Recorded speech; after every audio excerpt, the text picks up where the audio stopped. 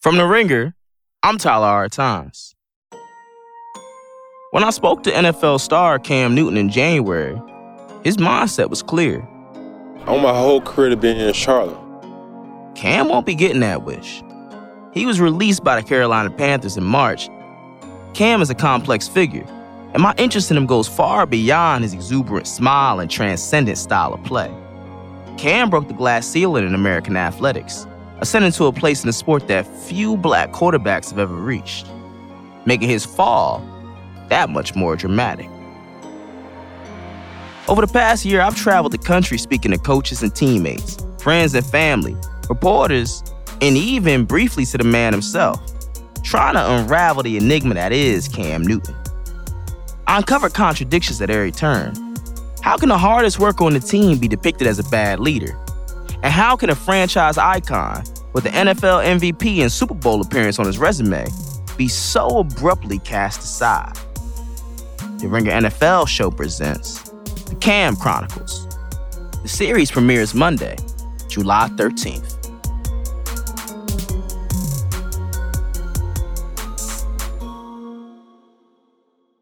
The Rewatchables is part of the Ringer Podcast Network. My name is Bill Simmons. I apologize for my audio fiasco on St. Elmo's Fire. I am having audio fiascos left and right. We had to use the Zoom audio for the last podcast.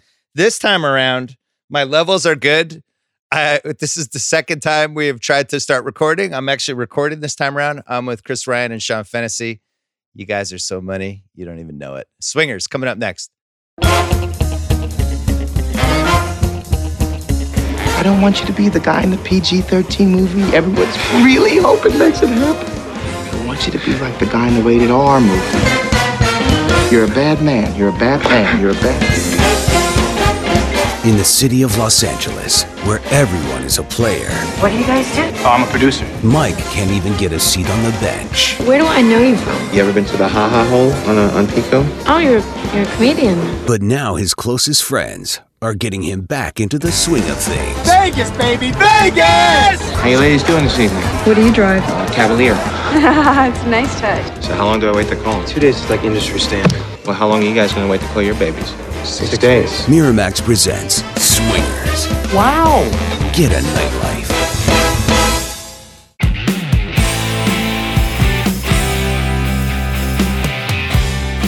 All right.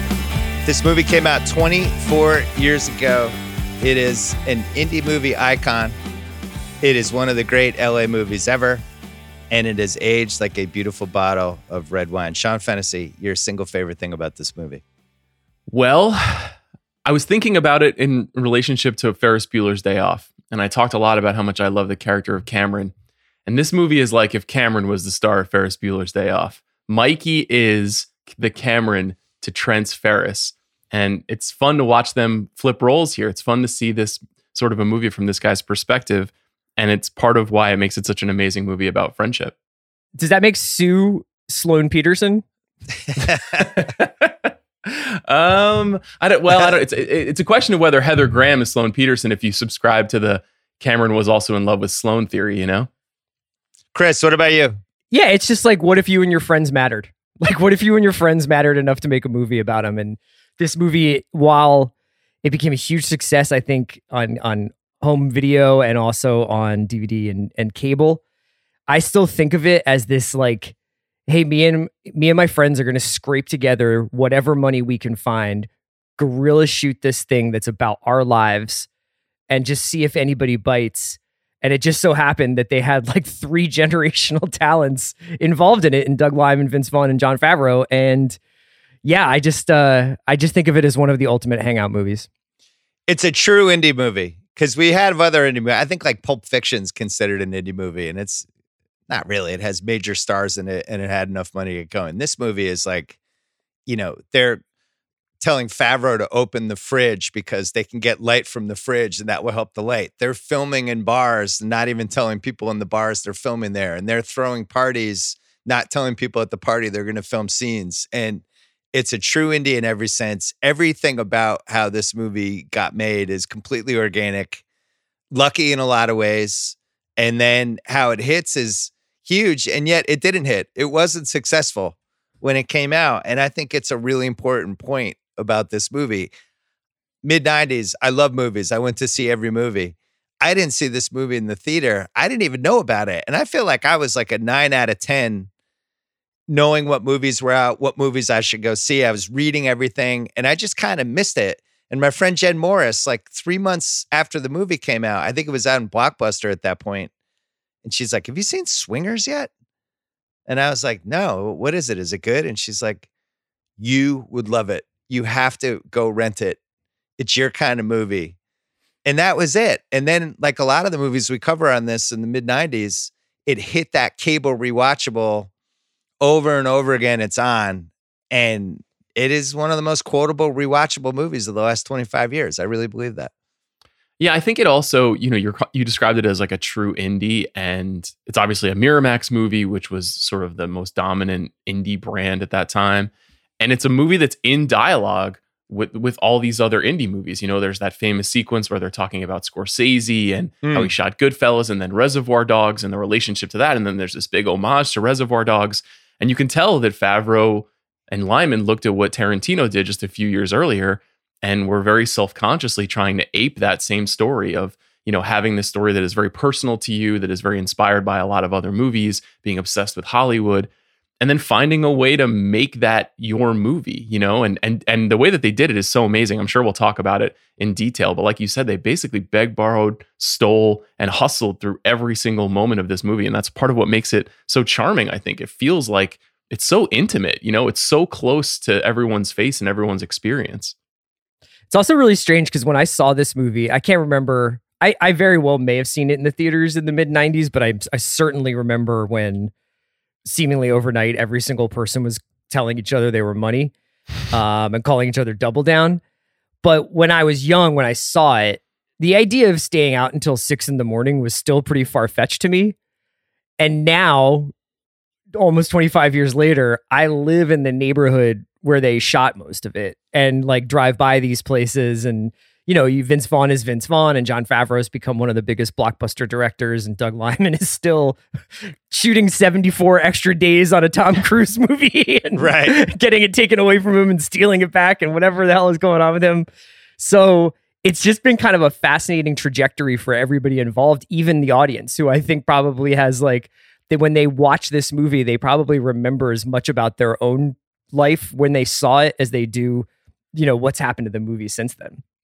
And it's not pre-internet because the internet starts taking off in 96, but it's basically pre-internet. Has a couple things in here that were things that I felt like were unique to my friend group at the time, because I'm basically the same age as the guys in this movie. Vegas, we had just started going there the year before. I had never seen that in a movie. Guys going to Vegas, the excitement of going to Vegas, but then the trip is way longer than you think it's going to be. And you're just kind of holding on. Then you see the lights and you get rejuvenated and you go to the casino and you have $300 and that's it. And you have to make that $300 last the whole night. All that stuff, I just never seen in a movie before. Guys playing video games in a movie, like they play NHL 93, which was, an iconic run of, I thought it was 93.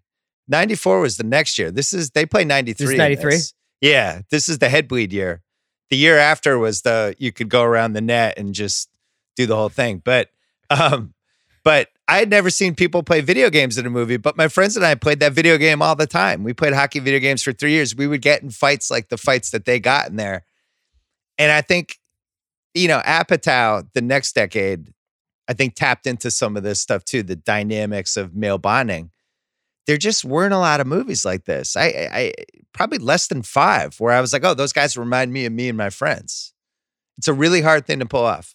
And it's a very low hum of a story. There's hardly really anything going on in this movie, and that it never really matters. You just feel so close to these people. Obviously, like we feel close to these people. For me, I was 14 when this movie came out, and just at the early stages of getting obsessed with how movies were made and what they did and reading magazines about movies that were coming out.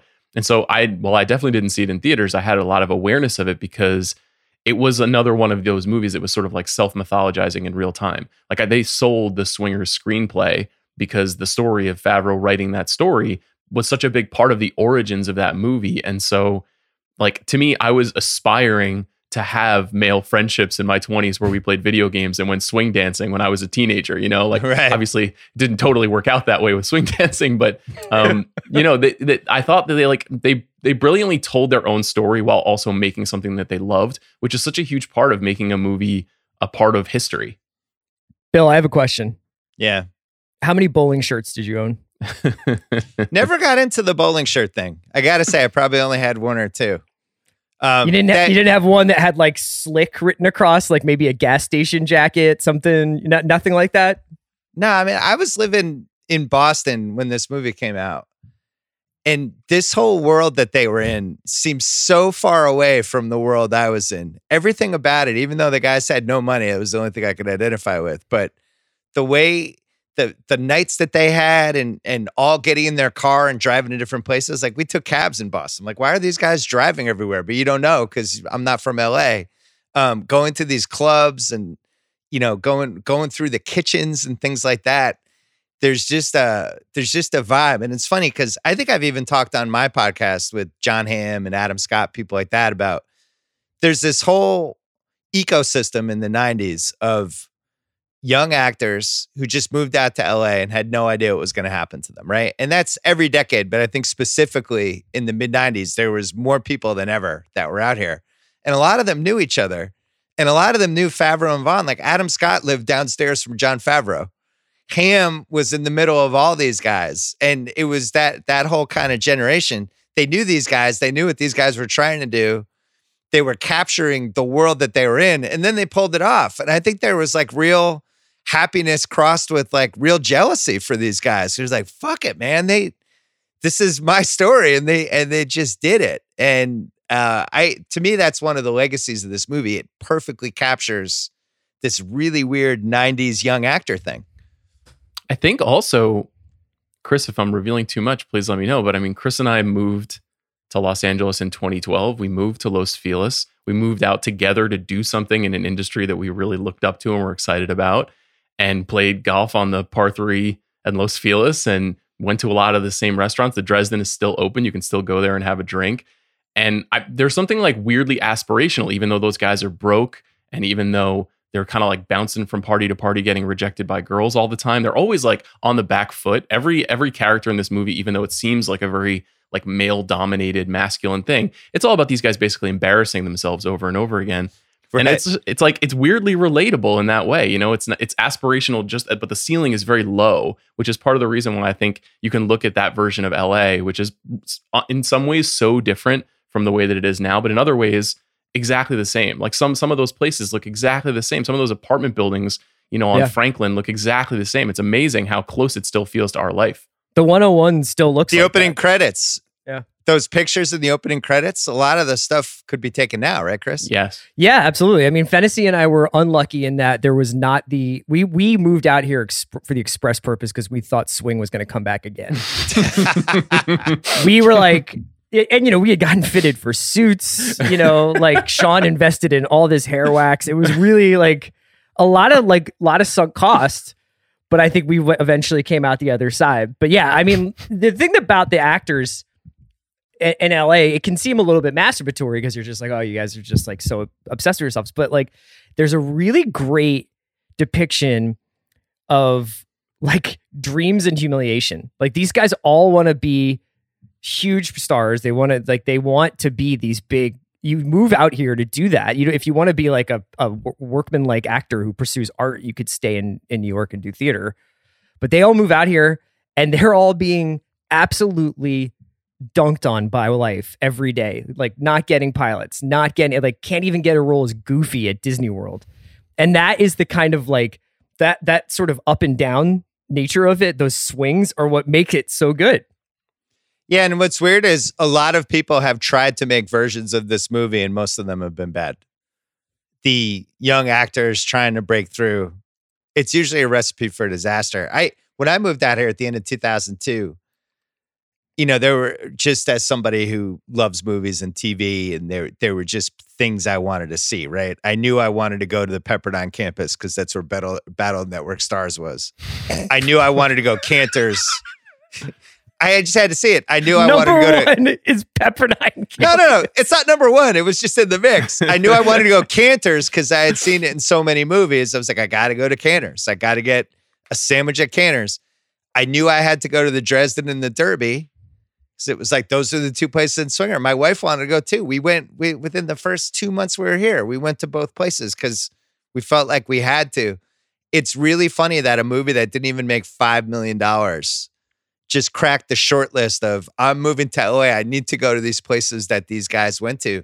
I think this is one of the great post-release success stories we've had, because to not even make $5 million and to really go out with just a whimper like this movie did, but then have the lifespan that it had after. I did that quote gimmick when I was at ESPN. I did like end of the year quotes for the NFL season. I think 02 or 03.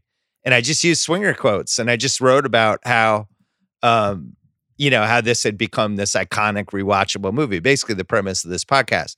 What's interesting, because I reread the piece, there was like a little bit of sadness about how it had turned out for Favreau and Vaughn. Yeah. And it was like, this movie's so good, these guys haven't been able to really match it. And especially with Vaughn, who was in a lot of stuff, and it had really became a hot property in the late 90s, and he was in Clay Pigeons and Psycho and all these different things, and the Jurassic Park. And Trent kind of hung over him like a shadow. And it took him, I'm going to say 6-7 years to break out of it. And then he ends up becoming like one of the leads of the comedy boom that happened. Meanwhile, Favreau, who he ended up on Friends a year later, and then he made a Rocky Marciano movie, and it's like, what, his weight was going way up and down. It's like, what is this guy? And then he becomes one of the most successful directors of this century. So it's funny to go back and read that piece and be like, man, it's too bad. I feel a little bad for these guys. They can't break out of this Swinger thing, and now they're both massive successes. Well, they tried to go back to The Well with Maid, which is like a pretty fun movie, but obviously doesn't recapture the magic of Swingers. But I think really what happens is old school happens. Old school happens, and we're like, oh, this is Vince Vaughn now. This is who he is. He's actually not beautiful Trent, who's slim and single and in his 20s. He's a guy who's in his early 30s, who's hitting midlife crisis mode, who's got a family, and who's got all that anxiety and jitteriness and hilarity that comes with all the Vince Vaughn stuff in the 2000s. But there's like a little bit of a, weird sadness. And also he's like clearly a comedy star. He tried so hard in that period in the late 90s, just like Favreau, they really wanted to be taken seriously, and they wanted to be serious movie stars. And that actually wasn't what they were best cut out for. Vince Vaughn. What was that J-Lo movie he was in? The Cell? The Cell, yeah. Yeah. Yeah, Vince Vaughn, he once he figured out, don't play Double Down Trent again, but play the guy who used to be Double Down Trent 8 years ago and is trying to hold on to that fun part, but it isn't totally there anymore. Then it took off for him. He also had a really good Aniston relationship that was timely. When she broke up with Brad Pitt, they did that movie, The Breakup, which I don't even really like that much, but it seemed like that celebrity relationship made him ascend to a whole other level. I think when you go back and watch this, especially in comparison to like some of the other indie films from right around this era, like Kicking and Screaming, and even like some of the Kevin Smith stuff, especially Clerks. Yeah. When you watch Swingers, it's so big. Like all the gestures are so movie star big. Like, and even now, especially, I was watching some of these scenes and I was like, man, they're really almost hamming it up. Like it's almost like over the top. But you realize that's the difference between, and I don't mean to make this sound unfair, but it's the difference between like Vince Vaughn and like Chris Eigeman or something. It's like having that kind of like, I can fill this whole screen with my shit here. Like my bit is like so mainstream. It's just dying to get out of here. And it's not like cloistered and kind of like, the people who get this joke are going to love this joke. Like they hit Beautiful Babies and Double Down and all the jokes in this. They're like, did you get that? I'm slamming the button on it. And I guess it almost feels like it was destined to be this successful. Yeah. The whole, like, I don't want you to be the guy in the PG-13 movie everybody's really hoping makes it happen. Like he's really going for it in a way that a lot of those 90s indie movies were like, not necessarily subtle, but they were cool. They were laid back. They were kind of like dispossessed of what they were going for. And these guys were, they were influenced by mainstream movies. Like look at what kind of director Favreau turned out to be. He's got a lot more in common with Steven Spielberg than he does out of Spike Lee or Quentin Tarantino. He's a mainstream guy, and this movie, even though it feels very intimate and very personal, it's pretty mainstream. It's pretty accessible. It's a monster performance by Vince Vaughn. He owns every scene he's in. You would have bought all the Vince Vaughn stock in the world after you finish watching this movie. Like, oh, that guy's clearly going to be a major, major star. And it's one of the most memorable characters. It's really a distinct, this is a one-of-a-kind. I can't even compare this character to any other character I've seen in a movie. What's interesting, he doesn't get nominated for an Oscar, obviously. But I think if we redid the Oscars, which we're going to have to redo every year of the Oscars if we don't have sports, if all the sports falls through over the next 6 months. Get ready for me and Sean just redrafting every Oscars. Here were the best supporting actors. Do you know who won in 1996? That's English Patient year? Cuba Gooding Jr. for Jerry Maguire. Oh, nice. Our other nominees, William H. Macy in Fargo. I'm good with that one. Banger. Edward Norton, Primal Fear. Banger. Some dude from Shine. Armin Mueller-Stahl. Yeah. And James Woods in Ghost of Mississippi. I'm positive Vince Vaughn could have taken that spot, the James Woods spot. They could have given it to him. Do you remember James Woods in that movie wearing like 5 pounds of latex makeup? Yeah. Like Byron De La Beckwith at like 85 years old? It's terrible. That's a classic old guys voting for the Oscars. Yeah. Old white guys like, oh man, I see James Woods. Man, That was all also, that makeup. Premiere Magazine was also like, clear out for Woods. So I wrote this in 2003 about why I thought this movie was going to last. Reason number 1, captured struggling actors in LA, the surreal scene in Hollywood, and everything you ever loved about Vegas. I think that still stands. Number 2, nailed the quote, guy in his mid-20s who gets totally obliterated by a girlfriend and can't move on phenomenon, as well as the subtle dynamics of the male bonding experience.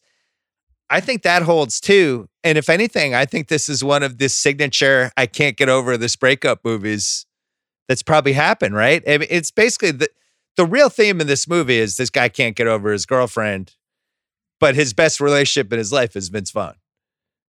And it's like there's gonna be another Lorraine, there's gonna be more Lorraines, but Trent's like his guy. That's the relationship that really matters. And he kind of realizes that as the movie went along.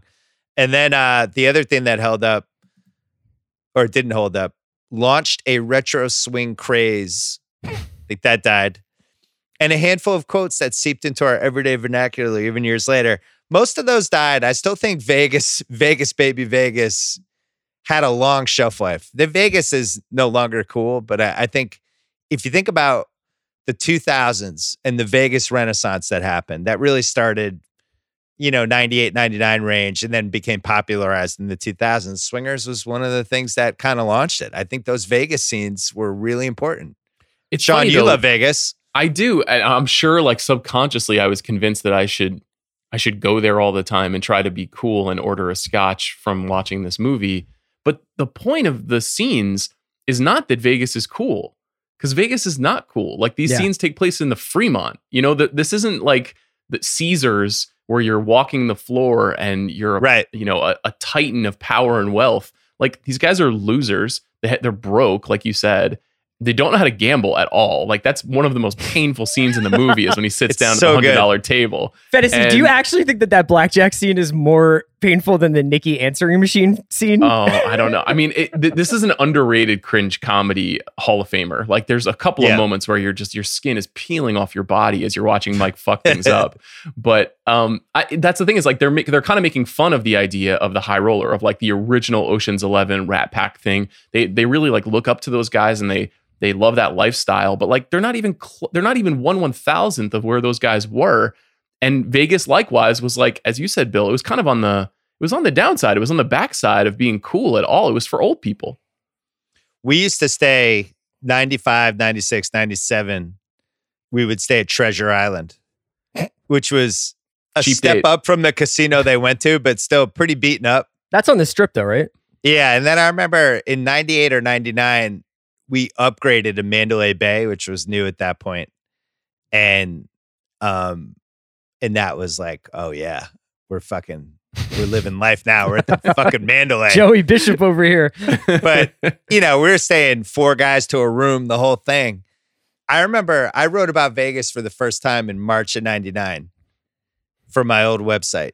I wrote about my whole weekend in Vegas. I just did like a retroactive running diary of it. And I had no idea if one person was going to like it. Because that's, you just didn't know. The internet wasn't in the shape, for 3-4 more years. And it was like, all right, I'm just going to write this. There's a lot of funny things that happened.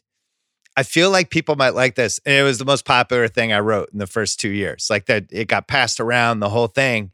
And that was when I think we fully realized, oh shit, Vegas. And we had been going there for March Madness, and March Madness was still underground. And then something shifted, I'm going to say early 2000s, where that first weekend of March Madness became just a madhouse. When did And then Oceans Vegas come out? became Vegas. Oceans was early 2000s. 0102, yeah. I think I wonder, Bill, like if it was probably for a few reasons. One, like sports betting becoming a bigger part of the experience there. The casinos and the strip getting really built up at the same time. And it also being like weirdly kind of cheap, like it actually wasn't that expensive to go there relative to other like vacations or bachelor parties, or like it was very conquerable in a way that I think made it easy for people to go there, even though it seemed kind of glamorous from afar. Like the version of Vegas that I go to now is, me being a fucking weirdo and like gambling alone and not talking to anybody and like quietly getting drunk. Like I'm not like going to Tao and then, picking up cocktail waitresses. This feels like it's almost happening in a different city, and it is literally happening in a different century. Yeah. I mean, for me, Vegas in the late 90s was just playing blackjack at the same table for 12 hours. And then 20 years. Oh, wait, that's still what I do. Forget my point. So Favreau said about the less than 5 million in box office, he said it wasn't until years later that it built momentum on video, became part of the culture and the language. That is, then it became what it is now. Doug Lyman said, I got a call from somebody at Buena Vista Home Video who said, Miramax screwed up. Your movie is way too good to disappear like that. We want to give it a huge push on home video, which is what happened. Not only did they flood the blockbusters with it, but they did. Remember those stand-up poster things they would have in Blockbuster? Yeah. They had that swingers thing with Vince Vaughn holding the drink out, and you would walk into Blockbuster and you would see it, and they kind of single-handedly turned it into a thing. I remember when I was living with the best man in my wedding, Jeff Gallo, we were living in Charlestown. We had a Blockbuster near us, and they had a Halloween stand-up poster thing. And he told the guy, when it's time to replace this with a different movie, here's my number. We want to take this for our house. One day we got the phone rang. He answered. He's like, what? And he just ran out of the house. And I didn't know what happened. I thought like something terrible. And he came back lugging this fucking Halloween Michael Myers thing. But yeah, that Vince Vaughn thing. If we ever have a Ringer Podcast Network studio again, I would love to find that on eBay, because that was an iconic thing. What do you think Roger Ebert thought of this movie? I bet he liked it. I think he liked it. 3 out of 4 stars. Raj. Yep. It's not a terribly Double original. down, Raj. Raj wrote, it's not a terribly original idea, yet the movie is sweet, funny, and observant. Not a terribly original idea. Fuck off, Raj. This movie was totally original. What movie did this steal from? I feel like this was a complete original. Well, I mean, I think like the Brothers McMullen just came out before this. There was this feeling like there were a lot of movies about a bunch of guys hanging out and trying to do something cool with their lives. Like what's the movie that Chris, you always talk about? One of those like early 90s movies. Not Amongst Friends. There was another one. Not Sleep with Me, though that is one too. Bodies Rest in Motion? Bodies Rest in Motion. Yeah, like there were a bunch of movies like that all kind of looked the same, where like 4 white guys were like holding a martini glass on the cover, and you were like, what is this? But Swingers itself just had like so much more character and so much more personality, and it was very sincere without being hokey. And I feel like that's why it cut through. It's funny how Swingers and Kicking and Screaming are the 2 movies from this era that have aged by far the best, like by far. And they both had really awesome directors at the helm. Yeah. I think you watch Clerks now, and it almost you can feel how cheap the budget was for that, and it basically feels like a home movie. This isn't like Sicario, but it is like, you're like, I cannot believe how good this looks, considering the fact that Doug Liman was using spare film from other companies, like used rolls of film. Like even this stuff with like, when they're coming back from Vegas and they're sitting outside of the sign that says 278 miles to Los Angeles, like this is like a Hollywood movie. And they're guerrilla shooting that while, if you read the Grantland oral history, like while someone's about to arrest them. Right. They had no permits. Yeah. They finished filming it. They were wrapping up like the exterior shots and the cops showed up and were like, where are your permits? And they did one other really smart thing to class it up, which is they spent a shitload of money on music. You know, the music in this movie, which is such a huge part of it. Part of it is, you know, that swing revival stuff and Big Bad Voodoo Daddy. But mostly to me, it's like, you know, there's just like all-time classic, like Tony Bennett, Dean Martin songs on the soundtrack. And then you have all this 70s funk music that plays in the middle of the movie when they're traveling from party to party, and like Pick Up the Pieces is in here, and the King Floyd song. Like there are all these like really, honestly, like huge number one hit style songs in the movie, which feels is such an amazing contrast to this like little dingy shot on a 35 millimeter documentary camera movie, that it makes you feel like you're not just watching something that somebody made in their backyard. You're watching a Hollywood movie. People always want to know what the DVDs are behind Sean, and in fact, they are all Big Bad Voodoo Daddy bootleg live concerts. Yeah, I have the total collection. Yeah, and Squirrel Nut Zippers too. Yeah. If you've learned anything from the rewatchables over the years, people listening, when you're making a cheap movie, spend most of your budget on the music. It's usually the best. Like even remember we did the Cruel Intentions one, and they spent like 20% of the budget on what was that closing song? The that sampled the Rolling Stones. The Verve. Yeah, Bittersweet Symphony. Yeah. When the tables turned on Sarah Michelle Gellar, and it cost like $1 million or something, and they didn't have the budget, and they're like, fuck it. And that song ended up making the ending. We're going to take a break, and then we're going to do the categories. Hey, don't you think some once in a blue moon moment should happen more than once in a blue moon? Like getting together with your friends. Last week, my buddy Jacko, he turned 50, and a bunch of us got on a big Zoom, and we had a nice little drink and celebrated him and talked for an hour and caught up on stuff.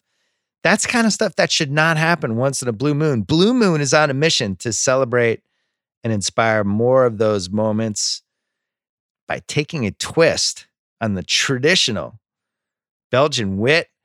Blue Moon, created during the 1995 baseball season at the Sandlot Brewery at Coors Field in Denver, Colorado. Their founder and brewmaster was inspired by the flavorful Belgian wits he enjoyed while studying brewing in Brussels. Why the name Blue Moon? Because if someone was tasting the beer, they said a beer this good only comes around once in a blue moon. My personal experience with Blue Moon, I like to have a bunch of different beers in the fridge, and one of the staples is Blue Moon. Because I've noticed if you put Blue Moon in the fridge and you offer somebody a beer who's over and you tell them what they have, there's a whole class of persons like Blue Moon, and that's it. And the Blue Moons always go fast. The next time you're out with friends or just enjoying a night in, reach for a Blue Moon. It's the beer you can enjoy every day. You can have Blue Moon delivered by going to get.bluemoonbeer.com and finding delivery options near you. Blue Moon, reach for the moon, celebrate responsibly. Blue Moon Brewing Company, Golden, Colorado, ale. Back to the pod. All right, before we do the category, Sean has an important question. We talked about this a little bit on the Ferris pod too, but Bill, were you a Trent or a Mike? You want me to give my Mike's? You want to give my Mike thoughts now? Sure. You can answer my question though? I think I had points in my life where I was a Mike and other points where I was a Trent. Okay. Given your hostility to Troy from Reality Bites and Kevin from St. Elmo's Fire, I regret to inform you that you are a Trent.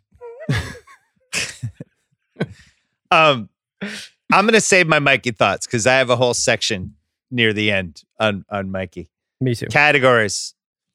I tried to narrow this down because, I mean, honestly, the whole movie's rewatchable. Well, it's also a real flow movie. So you could be like this 25-minute section or this 25-minute section.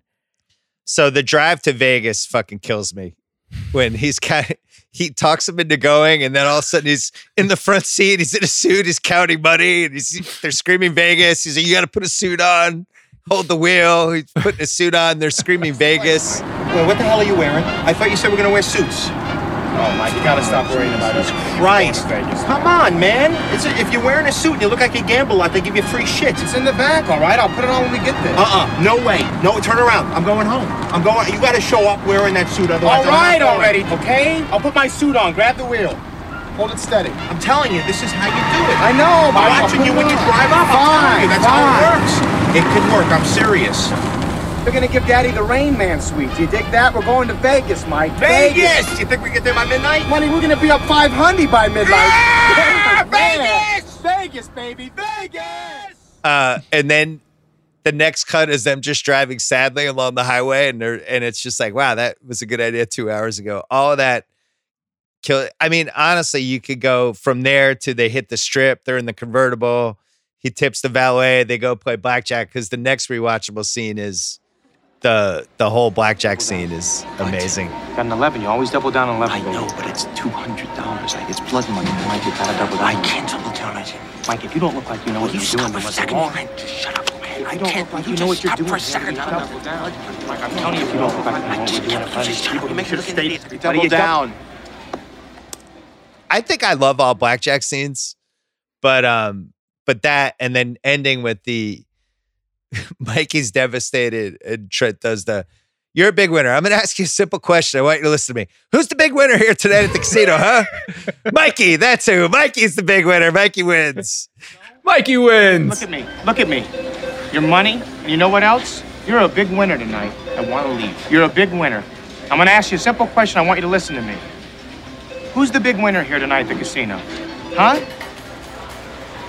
Mikey, that's who. Mikey's the big winner. Mikey wins. Fucking ass. All right, fine. I'm an asshole, but you know what? You're the big winner tonight. That whole 11-minute stretch, I think you could probably team together. So, and then they go get breakfast. And then the next scene with I'll have the pancakes in the Age of Enlightenment.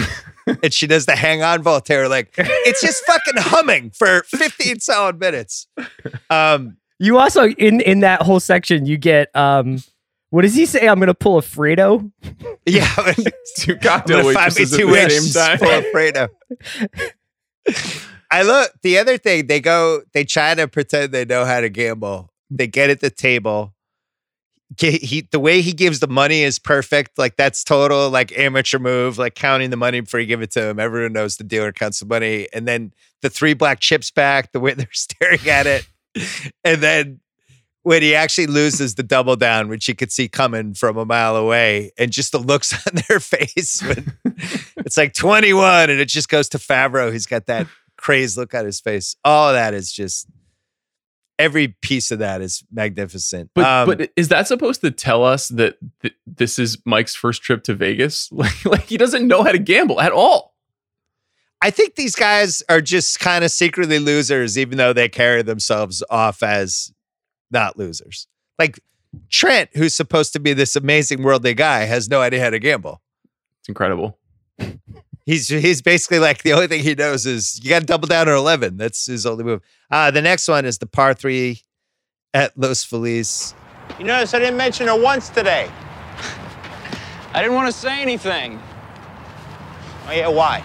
It's kind of like not talking to your pitcher in the middle of a no-hitter. What do you mean, like you didn't want to jinx it? Kinda. I don't talk about her that much.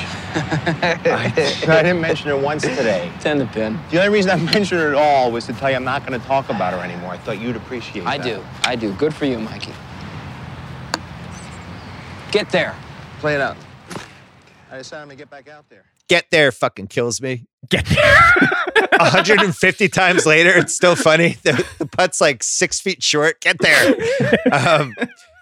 We shot a thing there last year with Scarface for Callaway with Scarface and House, and it's just so much fun to drive. The place looks exactly the same. I mean, I don't know how long it's looked like that, but it has they to have be, not 60 years. In at least from the course side, like I think the sort of little cafe they have there, but the guy who sits in the little booth and gives you like your scorecard, and just smokes cools all day, has been there since Trent or since Rob and Mike were there. The sign's been there. The course is exactly the same. It also captures the whole, we're these struggling actors who seem like we should have something to do, but we actually have nothing to do. Let's go play a par 9 for 3 hours, because what else am I going to do all day? I'll just sit in my house and play video games. They're also still using the same fryolator at the restaurant that they were using back then. If you want to get some fish and chips or chicken fingers. Also, I love, this is very identifiable, I'm sure, at least for Chris and I, like opening the round at the Los Feliz par 3 with an 8 or a 9. You know, like that's counting that recognizable. Yeah. Good Ron Livingston too. Does the kind of like not talking to your pitcher doing a no-hitter, throws that line out. Solid. Next rewatchable scene. Dare I say the greatest video game scene in the history of movies. God, this is such bullshit, man. This is bullshit. The Kings suck in this game. You should play another team. I took the Kings to the Cup. Yeah, against the computer with the offsides. They're a finesse team, bro. They're a fucking bitch team. Score! Oh! Bitch! You're a fucking bitch. Watch out, motherfucker. Do not fucking hit my elbow. It's not even so much me as it's Ronick. He's good. Oh, is that right? First video game scene ever in a movie, as far as I know. No. Last Wizard. Starfighter? Yeah. The Wizard, man. No, I'm saying like dudes playing Madden or NHL or PGA or one of those. Like, right. It's never been seamlessly integrated in a movie like this. They picked, there was that heyday of NHL. This was the 93, but 93, 94, 95 were like the glory years of that game. So they have one of those. Ronick is really essential that they picked him, because Ronick was way too good in that game for a couple years. I don't know if the guys who made it were a Blackhawk fan or whatever, but the fact Vaughn's a Blackhawks fan. Vaughn's a huge Blackhawks fan. Right. But Ronick was a god in that game, and they just kind of double, and he's scoring goals over and over again with Ronick. But and Bill, the Kings are a finesse team. Right. Took the Kings to the Cup is great, but then him making Gretzky's head bleed is so fucking funny, and him getting mad. But then it has that other piece of it where the delivery guy comes in and they start fucking with Mikey because he's taking the order. It's like, Mikey, is he cute? Is he cute? Have him come in. And they do that whole thing. And all of it is just, it's just lights out. Tire scene. Yeah. I remember wanting to play more video games because they were playing video games in the movie, and I was already playing a lot of video games at that time in my life. So it's pretty influential. I sadly deeply identify with Sue in that scene, because as an only child, I would frequently like go undefeated and take the Flyers to the Cup in those games. Yeah. Like, against the computer. And then as soon as I had to play a friend and they would decimate me, I'd be like, the fucking controller's broken, and just start throwing shit. I gave you the good controller because you came over, but this is bullshit. The other thing is they couldn't figure out how to make Gretzky's head bleed. And when they were editing the movie, this is from the Grantland Oral History, they had to have Vince Vaughn actually come over and just repeatedly try to make Gretzky's head bleed until they finally were able to capture it. But it was actually really hard to do that to somebody in that game. So they pulled that off. Tough. I think Wayne Gretzky's a loser in this movie for a lot of different ways. The Kings get disparaged. He gets knocked out. All that stuff. The next one I have is the whole Heather Graham scene, which, first of all, I mean, Heather Graham catching her at a perfect time. The whole him trying to suck it up and pull off his whole finally try to take the lessons of Trent and talk to a woman successfully. And then they go dance. She basically makes him dance. And then they have this swing dance moment, and they keep cutting to Trent and Sue, and Trent's like crying. He's so happy. That's just really good stuff. Plus Big Bad Voodoo Daddy, who they kind of just were like, hey, do you guys want to be in this movie? And those guys were like, sure. And they end up like being in a Super Bowl halftime show a couple years later.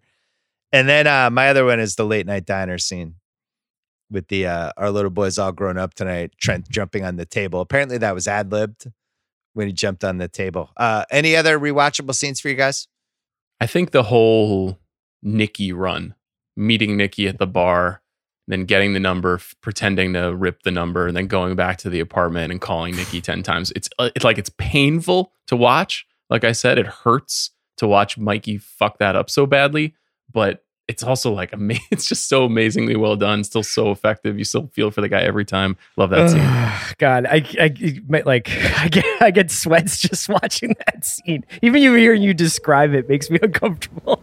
Hi, this is Nikki. Leave a message. Hi, Nikki. This is Mike again. I just called because it sounded like your machine might have cut me off when I before I finished leaving my number. Anyway, and also, sorry to call so late, but you were still at the Dresden when I left, so I knew I'd get your machine. Anyhow, my number is 21. I watched this movie with my daughter who had never seen it. And she actually, like, I got to say, from an attention span standpoint, because she's looking at TikTok every time we watch anything. And the amount of time she actually looks up at the TV versus back at her phone. Usually it's 50-50. This was like about 80-20. She was watching the movie. That answer machine message, she was like, what is he doing? Why does he keep calling? Like she was just Does so your daughter confused. know what an answering machine is? No, I had to explain it to her. I was like, back then they used to have answer machines. Any other rewatchable scenes? I mean, I think maybe just the bouncing from the party to party to going to the Dresden anyway. to seeing Marty and Elaine, like the conversations that you have with people about like didn't get the pilot and it was a piece of shit anyway, all that stuff is really great too. That also felt like I was getting like a little window into a world I didn't know anything about. Yeah, the whole movie's rewatchable. For me, it's the video game scene is my favorite. If that's on, video game scene. Yes. What's aged the best? Great opening credits we mentioned. I love the pictures of LA. I liked how they did it. The careers of Vaughn and Favreau, which again, as we said near the top, you maybe wouldn't have said that in 2003. You would have said, oh man, these guys, this movie, like, they hit a grand slam out of the gate. I wish they could recast. And then I was like, all right, well, they definitely did that. The "this place is dead anyway" guy, he gets that line off twice. Alex Desert. Yeah. It's great. If both times he says it, the place isn't dead at all. It's actually like one of the times It's just nobody's paying attention to them. Yeah. Yeah. Vegas, baby, Vegas. First time I'd heard it, I stole it liberally from Minicoms.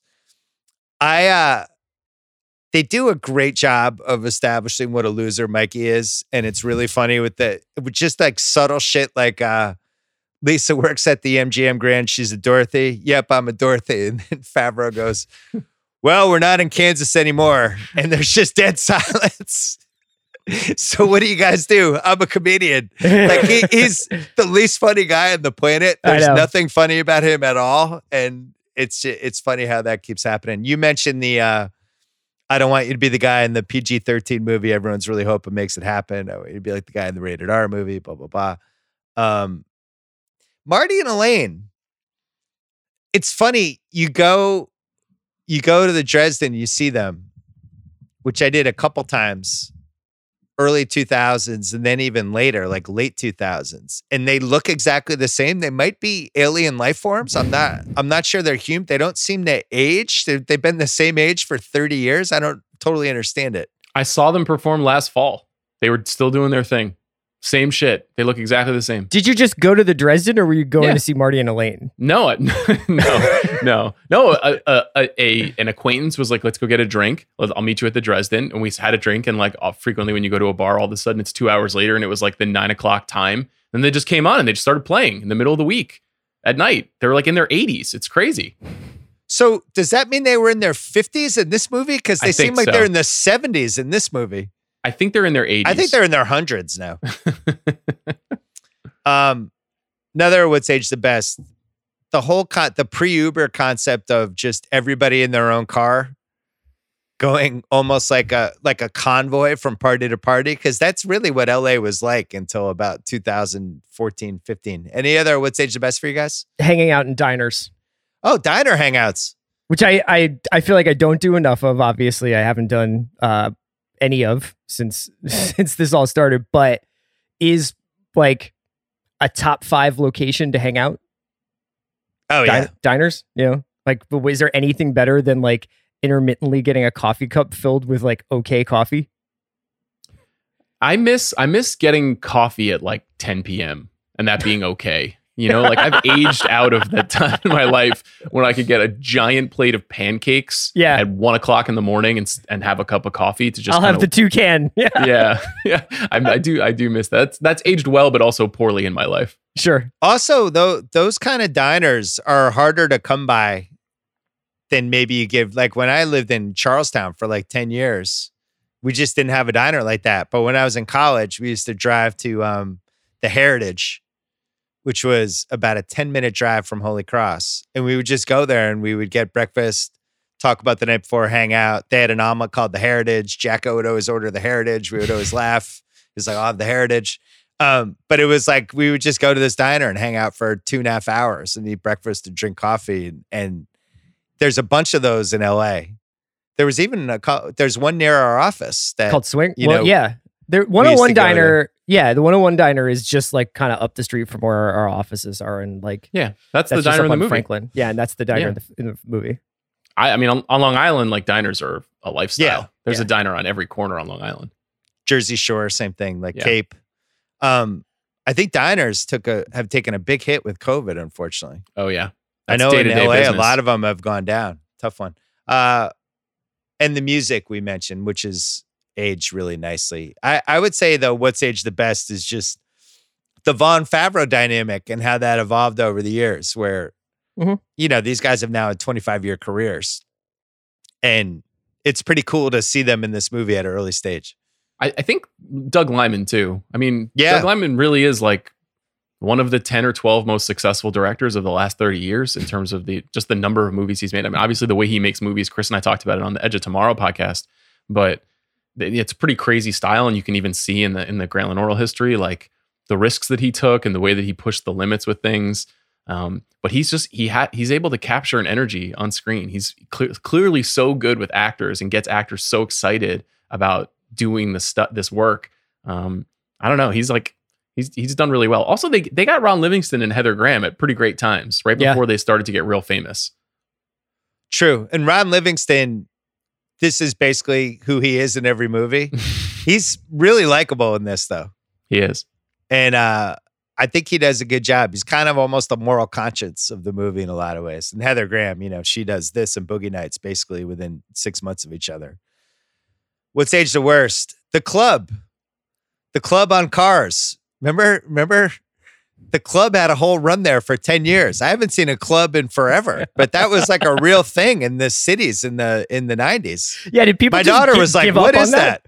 I guess I don't know what happened. I think OnStar and GPS and all that stuff probably makes the Club kind of like if you've stolen the car. But yeah, I used to always. I remember when I was like in high school and college, I had like a Ford Tempo and then a Toyota Corolla, my mom's Toyota Corolla. And and they were pretty bad cars, and I would still put the Club on, but like I would never lock the Club. It was always ornamental. So I'd be like, if someone breaks the window, because even though they seem the Club, they can have the car, but I'm going to leave the Club on.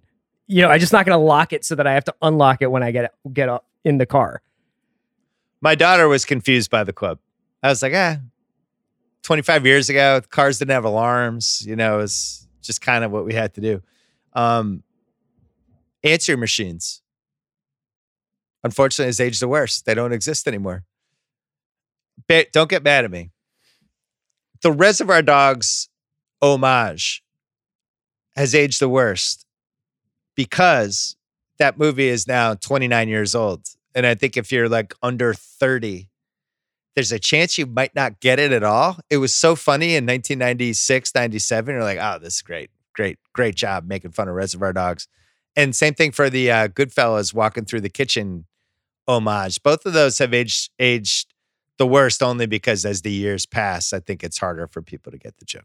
I think there's those two choices, which are super self-conscious commentary on movies. And then there's two other interesting choices that they make. The one is at the beginning of the movie when the answering machine talks back to Mike. Yeah. Where you're like, what kind of a movie is this? Like, is this going to be like...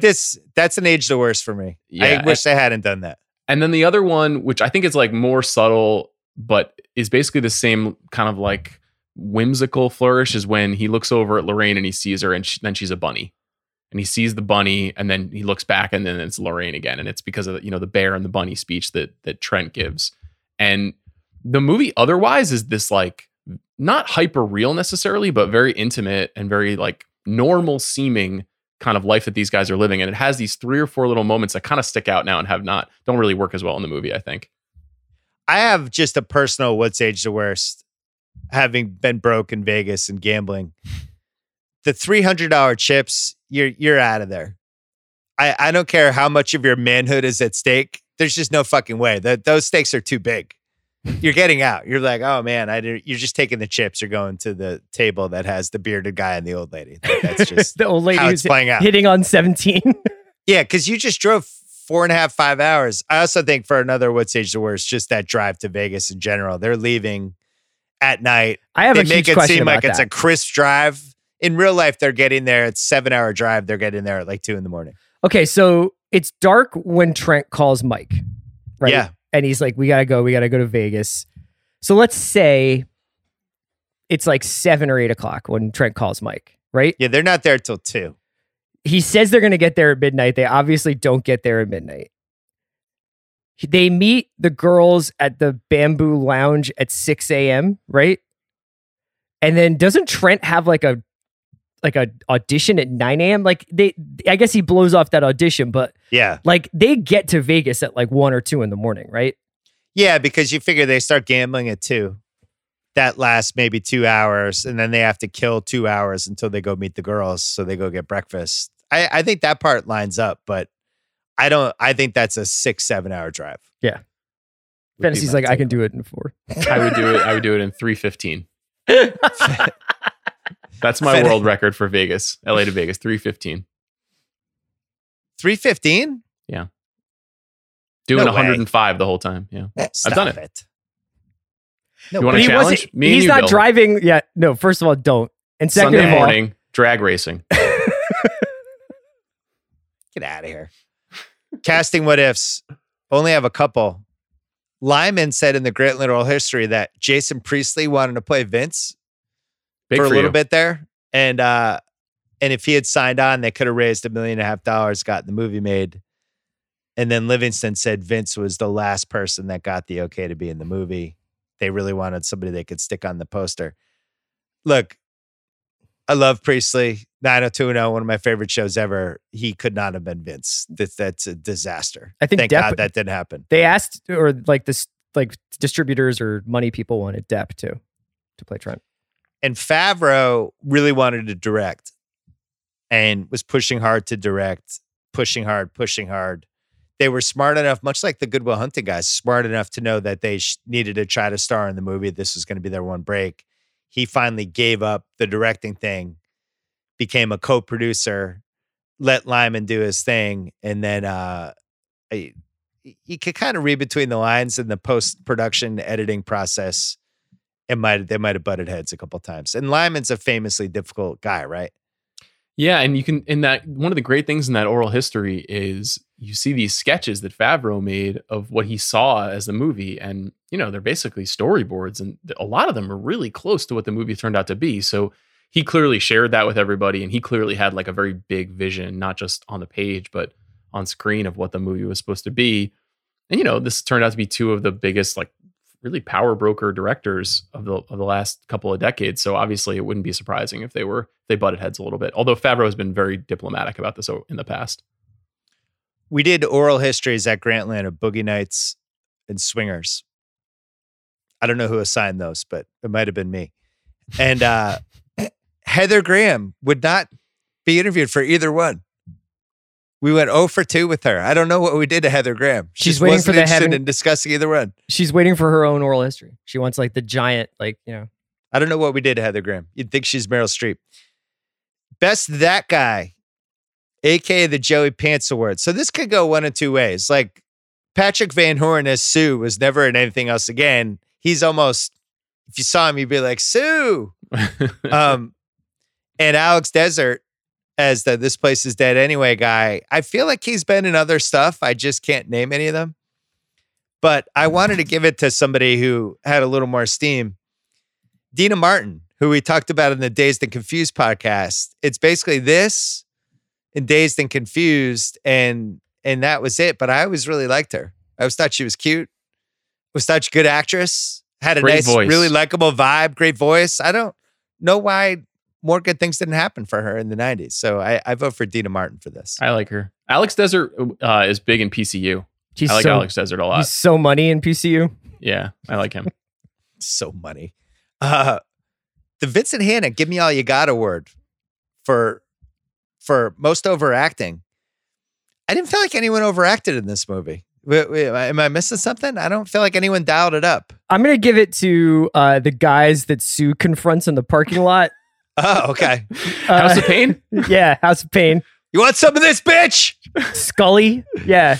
Yeah. You know who Scully was? He was in Big Bad Voodoo Daddy, right? No, he's Rio Hackford, Taylor Hackford's Oh, right. son. Yeah. Taylor Hackford, director of Proof of Life, one of the greatest movies we've ever done in the rewatchables. Married to Helen Mirren, who's a huge fan of the rewatchables, right, Chris? Yeah. No, she is the last remaining one. I watched Devil's Advocate last night. Oh, that's I'm a fan of man. That's a huge Fennessey text. Yeah. Look, My favorite. but don't touch. That movie's almost an SNL sketch. It's amazing. The accents, Keanu Reeves is, I don't know what accent it is, but it comes and goes. And Charlize is like going for an Oscar. She's incredible in that movie. And everybody else is just in an SNL sketch. And she is Meryl Streep. Do you prefer Anyway. Devil's Advocate or the Matthew McConaughey sports betting movie? Two for the money? Yeah, 2 for the money. That movie's bad. That movie has a lot of problems. Devil's Advocate is perfect. Dion Waiters Award is loaded with nominees. This Place is Dead anyway, that guy. Marty and Elaine, I think they're eligible. Heather Graham, basically 2 scenes. Sue, only in like 5 scenes. Scully, aka House of Pain, are our nominees. I am voting for Heather Graham. She's in the movie for less than 10 minutes and is lights out. What do you guys have? It's Heather Graham. Heather Graham, and then on the phone call, like throwing like 90-mile-per-hour Diane Keaton bits at Favreau on the phone at the end about like, that's Frank Sinatra's birthday, but I don't even know. Am I supposed to call you? Like, Hello? Hi. Oh, you didn't have to get off the other line. I would have called you back. No, that's okay. I wanted to talk to you. You know, I really could have called you back, but anyway, I probably should have waited 2 days. That's what my friend said. But God, I sound like such a schoolgirl. It's just that they have this thing, okay? It's the room. It's Sinatra's birthday. It's one of these Hollywood clubs, and you know, there's no sign. I don't really understand why they don't have any signs. It's just I'm really bad at this. I just want to know if you might want to go with me. I've always been a fan of Brooke Langton. I feel like we've overlooked Brooke Langton here. You know, Melrose Place, The Replacements. She's got a great scene. She's like looks like the kind of woman you would see sitting alone at a bar like that. You know, you'd think would be approachable, but then she would blow you out of the water. I don't know. I like Brooke Langton. A good enough actress to actually elicit real acting from Andrew Shue in about 6 Melrose Place episodes. She really did her best. Recasting couch. I got to be honest. I didn't have any parts I would have recast. I think they did a really nice job. I think across the board, I'm good. There's not anybody. We just don't know what happened to Sue. Yeah. What happened to Patrick Van Horn?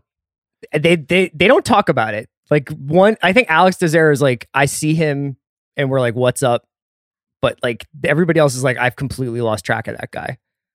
Yeah, I did some half-ass inner research, which is our next category, trying to find out what happened to him. And he didn't want it. Wasn't interested in this life. Got out of it. It's weird. So maybe that would be, I mean, if you're recasting it in a way where you'd want another guy on the level of Vaughn and Favreau, maybe Sue is John Hamm. I don't know. We'll be like, oh, cool. John Hamm is Sue. But I still like Sue. I think he's good in this movie. Half-assed internet research. Favreau said, my dad gave me a screenwriting program. I started the script as an exercise to see if I could write a screenplay. Swingers is what came out. Took him 2 weeks. Livingston said they got together around the same time. Favreau and Livingston just became friends. They were the only guy in LA the other guy knew. And then Favreau knew Vince because they were in Rudy together. Vince took Favreau under his ring. Livingston popped along. Adam Scott lived downstairs and they all kind of hung out. after they did the script, they would do full cast script readings for potential buyer producers for a year. And they would do it almost like how Jason Reitman does those, where he gets like 12 awesome actors to read some movie script. They would just do this over and over again for people. And Vaughn said, I think they all totally missed the universality of it. A guy dealing with a breakup, coming of age, taking a journey with a group of friends, wanting to meet somebody to love. We mentioned how they spent more money on music in that movie than on the movie. They paid the most for Dean Martin, $500,000 in music licensing. The movie cost $250,000 to make. Favreau stole You're So Money from the Spike Lee Michael Jordan commercials. That party scene was a party scene that they threw and just invited all their friends and didn't really tell them what was going on. But two of the people that were at that party were Adam Scott and Mike White of Chuck and Buck. The Vegas scenes, do you know where they were shot? What casino? Yeah, the exterior is the Stardust, right? Interior was the Glitter Gulch. Ooh. Oh, man. Tough. I just don't think Gulch ever works. Like as Tough. The Yeah, Gower Gulch is the always Glitter a bad Gulch. thing. Favreau taught Heather Graham to swing dance. Favreau said the original script ended with the phone call with Heather and Lorraine. Takes the new girl, camera pulls away into a helicopter shot that we couldn't afford, and that was the end. And then Lyman added the new ending because he thought the movie was really a platonic love story between Mikey and Trent. But they realized last second they didn't have a baby, so they had to go scramble around looking for anybody holding a baby and then convince them to let the baby be in the movie. Movie got rejected by Sundance. They speed rushed it to get into Sundance, and Sundance said no. Robert Redford, are we sure he's good? Not here, Bill. Not right now. They rented the Fairfax $2 theater that Sean Fennessey would have loved if he lived here in the mid-90s. Yeah, sad. Had a screening with 500 people. They said it was 490 friends, 10 possible buyers, and it crushed. And everybody was trying to buy it, and they sold it to Miramax for $5 million. Then they had the premiere up the street from my house at the Vista.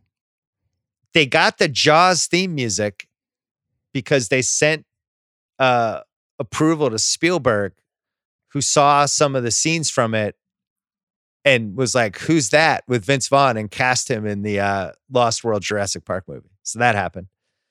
And then the bear monologue, the you're a big bear, all the like you're PG-13, the whole thing. Apparently Vince Vaughn really did say that to Jon Favreau at one point. And this is autobiographical with Favreau, where he left a girl behind and the whole thing. So apparently that speech was somewhat similar to the speech they used in the movie. So there you go.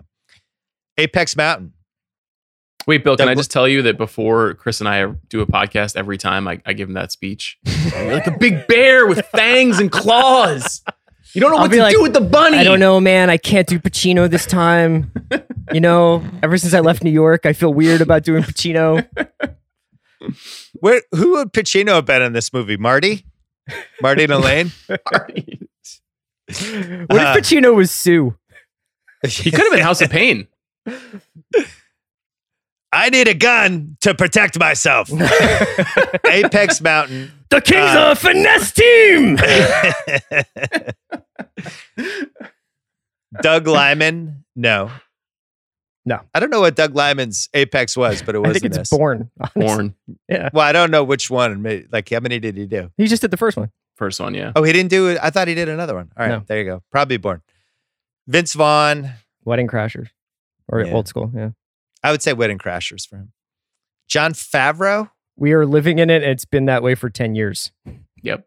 He's in charge. Iron Man to Mandalorian. I would say it's nice. I would say it's Iron Man, because that was Robert Downey as a superhero and Jon Favreau directing. Everybody is like, what the fuck is going on here? And then the movie becomes a monster and sets up everything he wants to do after that. Brooke Langton, she's on Melrose Place when this movie comes out. So I'm going to go Apex Mountain for her. Sue, definitely. Apex Mountain for Sue. Yeah. Early, fun, underground Vegas. Abso-fucking-lutely. This is Apex Mountain. For Vegas before Vegas became commercialized. Hockey video games, yes. Big Voodoo Daddy, I'm going to say playing the Super Bowl halftime show is probably Apex Mountain for them. Yeah, but I would say swing revival in general. This is probably Apex. The Derby, yes. The Dresden, yes. That's all I got. Dina Martin. Picking nits. We already did the Vegas drive. I don't have any other nitpicks, do you? I just have a probably unanswerable question. Okay. Best quote. We mentioned a lot of them. I enjoy having you see Boys in the Hood. Now one of us is going to get shot. What the fuck? You asshole. Did you see Boys in the Hood? Now one of us is going to get shot. Fucking bitch. He ain't gonna do anything, guys. You fucking asshole. You wake up every day and it hurts a little bit less, and then you wake up one day and it doesn't hurt at all. And the weird thing is, it's almost like you missed that pain. Sometimes it still hurts. You know how it is, man. It's like you wake up every day and it hurts a little bit less, and then you wake up one day and it doesn't hurt at all. And the funny thing is that this is kind of weird, but it's like you almost miss that pain. It's fucking great. I'm going to find me 2 waitresses here. I'm going to pull me a Fredo. The Kings are a finesse team. There's a million quotes in there. Could this be remade as a 10-episode Netflix show? Next category. Please, God, no. Please. I'm not as allergic, but you would have to find who could be Vince Vaughn. Like who is the person who is like absolutely like irrepressible like that? They made this show. It's called Entourage. Entourage is the logical sequel to this movie. It's a very good point, Sean. That makes me unhappy.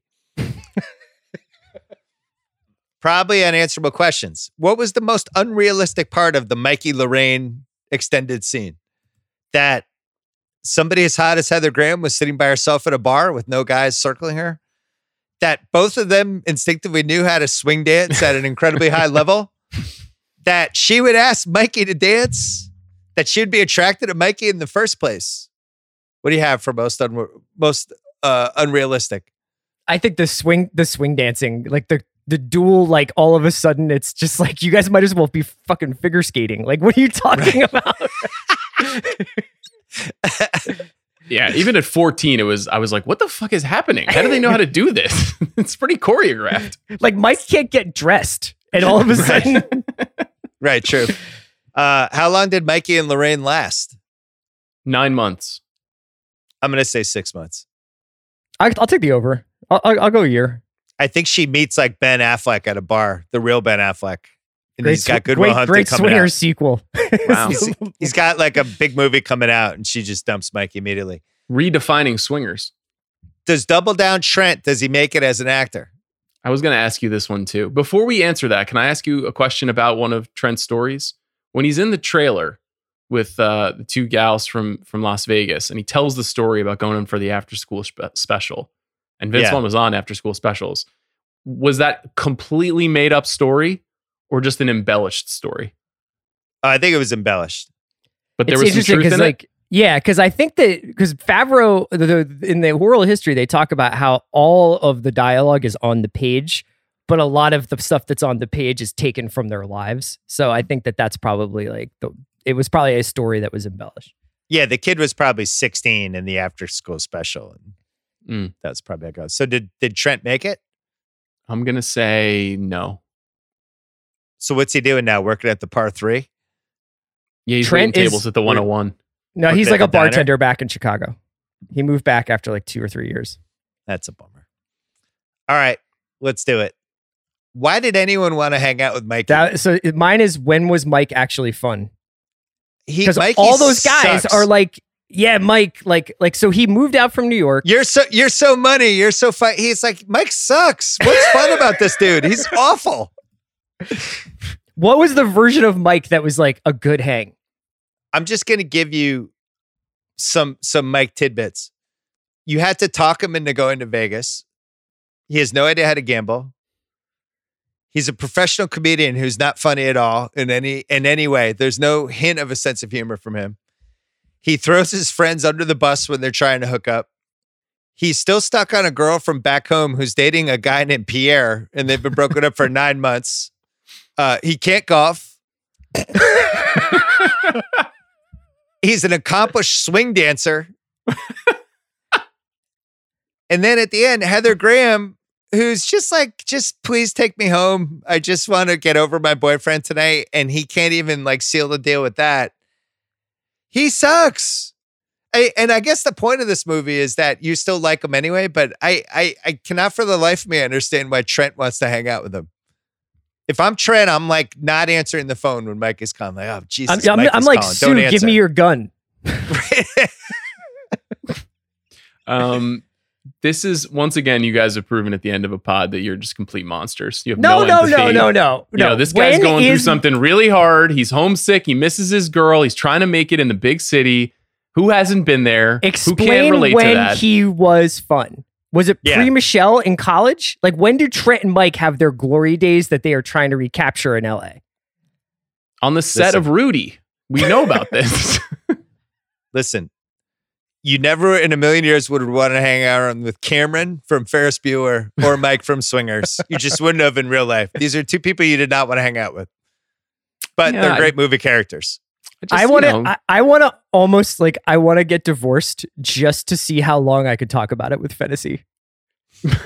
Before I ditch you for good? Yes. Yeah. Man, Sean, I'm really going through it. It's just like, yeah, cool, Chris. It's been like the third time we've talked about this. I think it's Ron Livingston who really eats it in this movie. He's the one who has to carry the weight, the burden of Mike's bullshit. Well, Sean, that leads me to my other probably unanswerable question. Is the most unrealistic thing in Swingers Ron Livingston casually unwrapping a roll of salami for breakfast in that guy's apartment? It's an iconic moment. Has I absolutely anyone love it. Since 1920s New York City and my son eating fucking salami with like, why does he have like a knife that he's just cutting salami with? Like, you're trying out to be goofy and you eat salami from the roll for breakfast. Like, what are you? One, I've done it.